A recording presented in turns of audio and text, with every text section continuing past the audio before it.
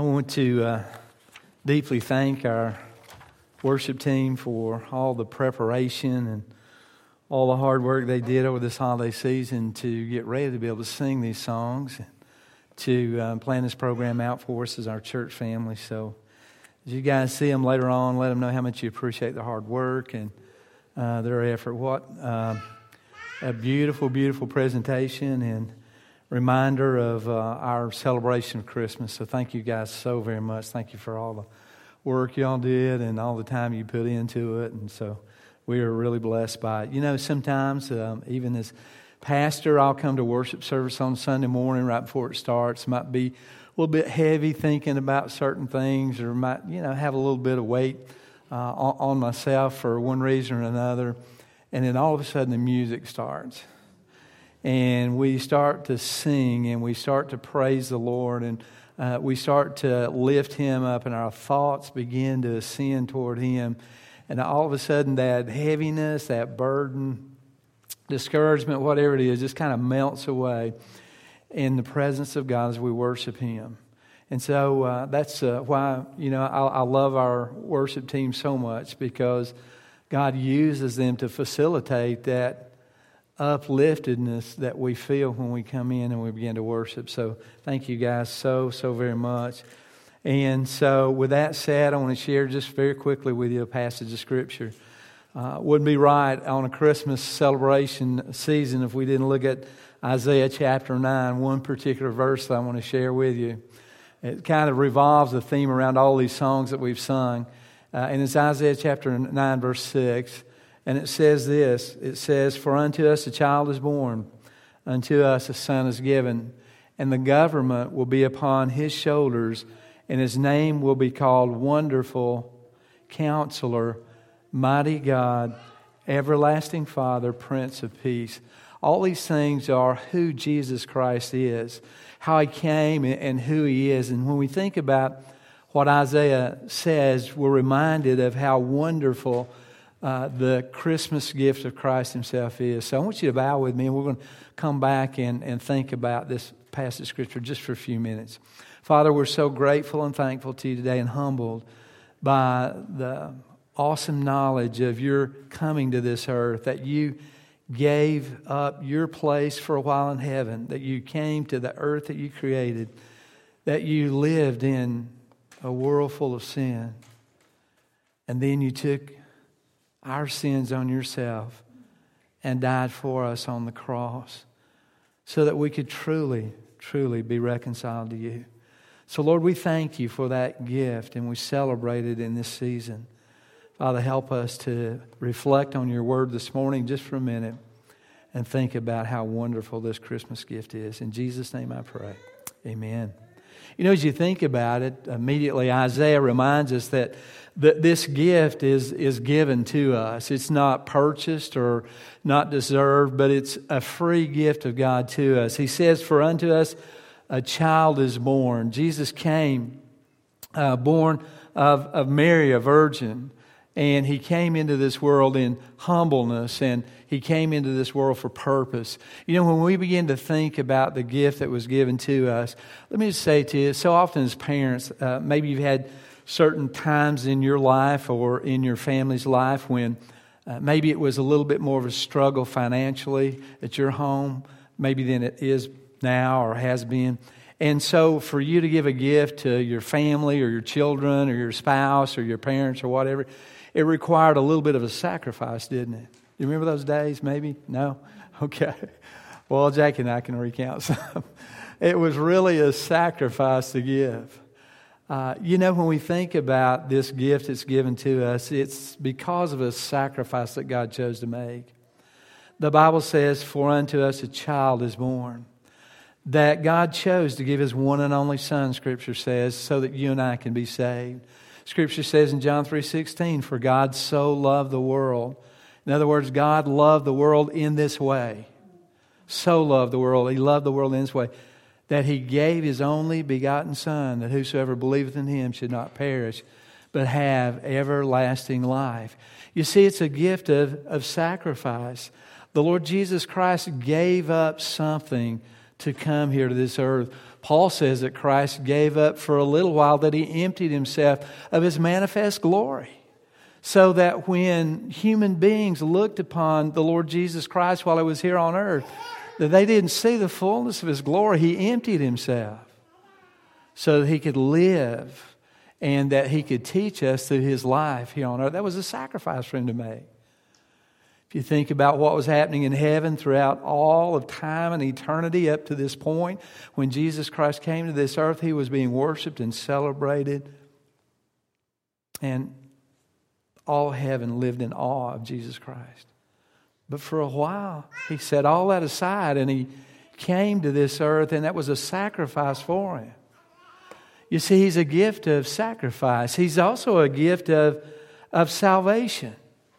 That without that sacrifice that He made for us, none of us, you nor I, could be saved and have a relationship with Jesus Christ.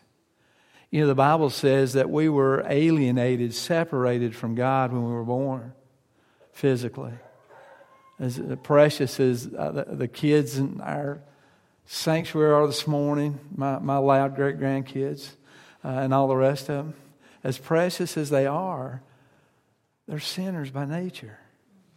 Innocent as they seem, they'll grow out of it, right? And we'll see that sin nature revealed because we're separated from God. And we need to be reconciled to God. And that only happens through the gift that Jesus Christ is. He is our salvation. He's a gift that satisfies. Not only does He satisfy our life if we have a relationship with Him, but He satisfies God's holiness. Because of our sin, we've offended God. We've gone against His nature and gone against His revelation to us. And because of that, He needs to be satisfied. Jesus Christ does all those things. And so He's a gift that's given. But if you look further into what Isaiah says, not only is He a gift given, but He's the gift received. That has to be received. He says, unto us a son is given. You see, Isaiah moves from general to personal. He says, for unto us a child is born, unto us a son is given. That's more personal. So Isaiah reminds us of the personal nature of our relationship with God. Listen, if we have a relationship with God, it's not a cold relationship. It's not a distant relationship. God isn't far away. He's near. He's not somewhere out in the universe just managing His creation. God is God who wants you and I to know Him personally and be devoted and passionate to Him. So the Bible says a son was given. How do we receive that son, or how do we receive that gift? Of course we receive Him by faith, don't we? Look at the first people that received baby Jesus, right? How about Mary and Joseph? You talk about a step of faith. Angel comes to Mary and says, hey, Mary, guess what? God's chosen you. You're favored. You're going to be the mother of the Christ child. And I don't know about you, but I'd be scratching my head. You did say favored, right? Of course, Mary's response was faith. She believed, first of all, that it was possible for her not to know a man and still conceive. And she believed that by faith that was possible. Angel Gabriel told her with God all things are possible. But also she believed by faith it was right for her to serve God in that way. Joseph, how about him? You know, here he's looking forward to his wedding, his wife, his new marriage, his new relationship they would have. And all of a sudden Mary or the angel comes to Joseph and says, hey, Joseph, I've got a little bit of more information before your wedding. Some of you guys know about weddings, right? They're the most special day, aren't they? I didn't mean to do that. I don't mean.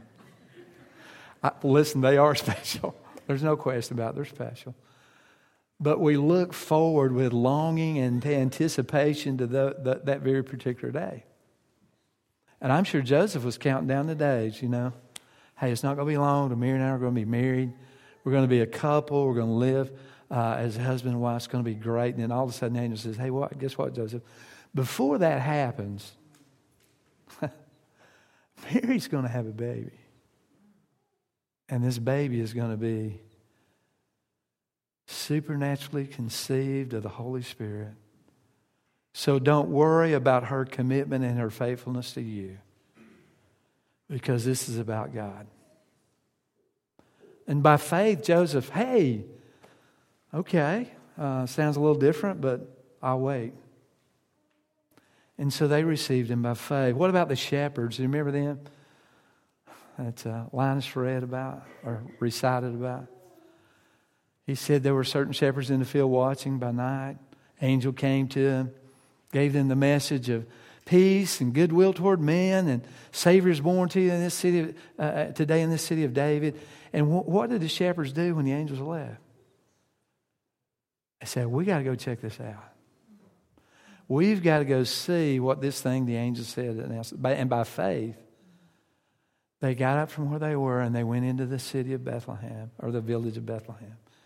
And they sought out the Christ child. Faith. Matthew chapter 2, there's another group of guys that come looking for Jesus Christ, the wise men, the Magi. And so for months they journeyed from afar. Right? In other words, they came a long way to find this baby child. Why did they do that? By faith. By faith. How do you and I connect in our journey with Jesus Christ today? By faith. By believing in the Lord Jesus Christ. They received him in faith. You know, something that's common to all of their experience as well, not only did they receive him as faith, but they reverenced him in fear. Every one of these, Mary, Joseph, the shepherds, the wise men, when they saw the baby Jesus, they reverenced him in fear. They were in wonder and amazement of who he was and the fact that he was born. Not only that, but they also rejoiced in the future because they saw in this special baby a future. You and I, as believers in the Lord Jesus Christ, see him in that same kind of way. He is our future. The Bible says one day he's coming again. And Scripture reminds us he'll come again in glory. He'll come again in absolute, incredible, unbelievable majesty. The Lord Jesus Christ, he'll come that way in the future. And so the gift has to be received. Every one of us here today have to receive Jesus Christ as our personal Savior. And then finally, let me just one more thing about what Isaiah says. As we think about and celebrate this Christmas gift, is that the gift is described. He gives some information about him, doesn't he? Listen to what he says. He says about this Christ child, he says, for unto us a child is born, unto us a son is given. Here's how he describes him. And the government will be upon his shoulder. And his name will be called Wonderful Counselor, Mighty God, Everlasting Father, Prince of Peace. You see, Isaiah begins to describe his leadership. He says the government will be upon his shoulders. You know, that word for government is just simply leadership. That not only will Jesus Christ, yes, he'll establish a government on this earth. Yes, he'll establish it in righteousness and justice. Yes, he'll do that somewhere in the future. But let me tell you, his leadership doesn't start in the future, but it begins the moment that we accept him as our personal Savior. That Jesus Christ is Lord. That we submit to his leadership in our life. In other words, we follow his example. We follow his truth. We follow his ways. And so he becomes our leader. And so we surrender or submit to his leadership. Isaiah saw him as that one who would bear the mantle of leader, not only for His church and for His creation, but for His people. He is leadership. And then He goes on and describes not only His leadership, but He also describes His loveliness. I'm going to tell you, there's just something beautiful about Jesus Christ. Incredibly beautiful about our Lord Jesus Christ. And Isaiah says in His name, or our understanding of Him, is the fact that He's wonderful. Now, the word wonderful is really unique in the sense that it also can mean miracle, or to be set in amazement or awe.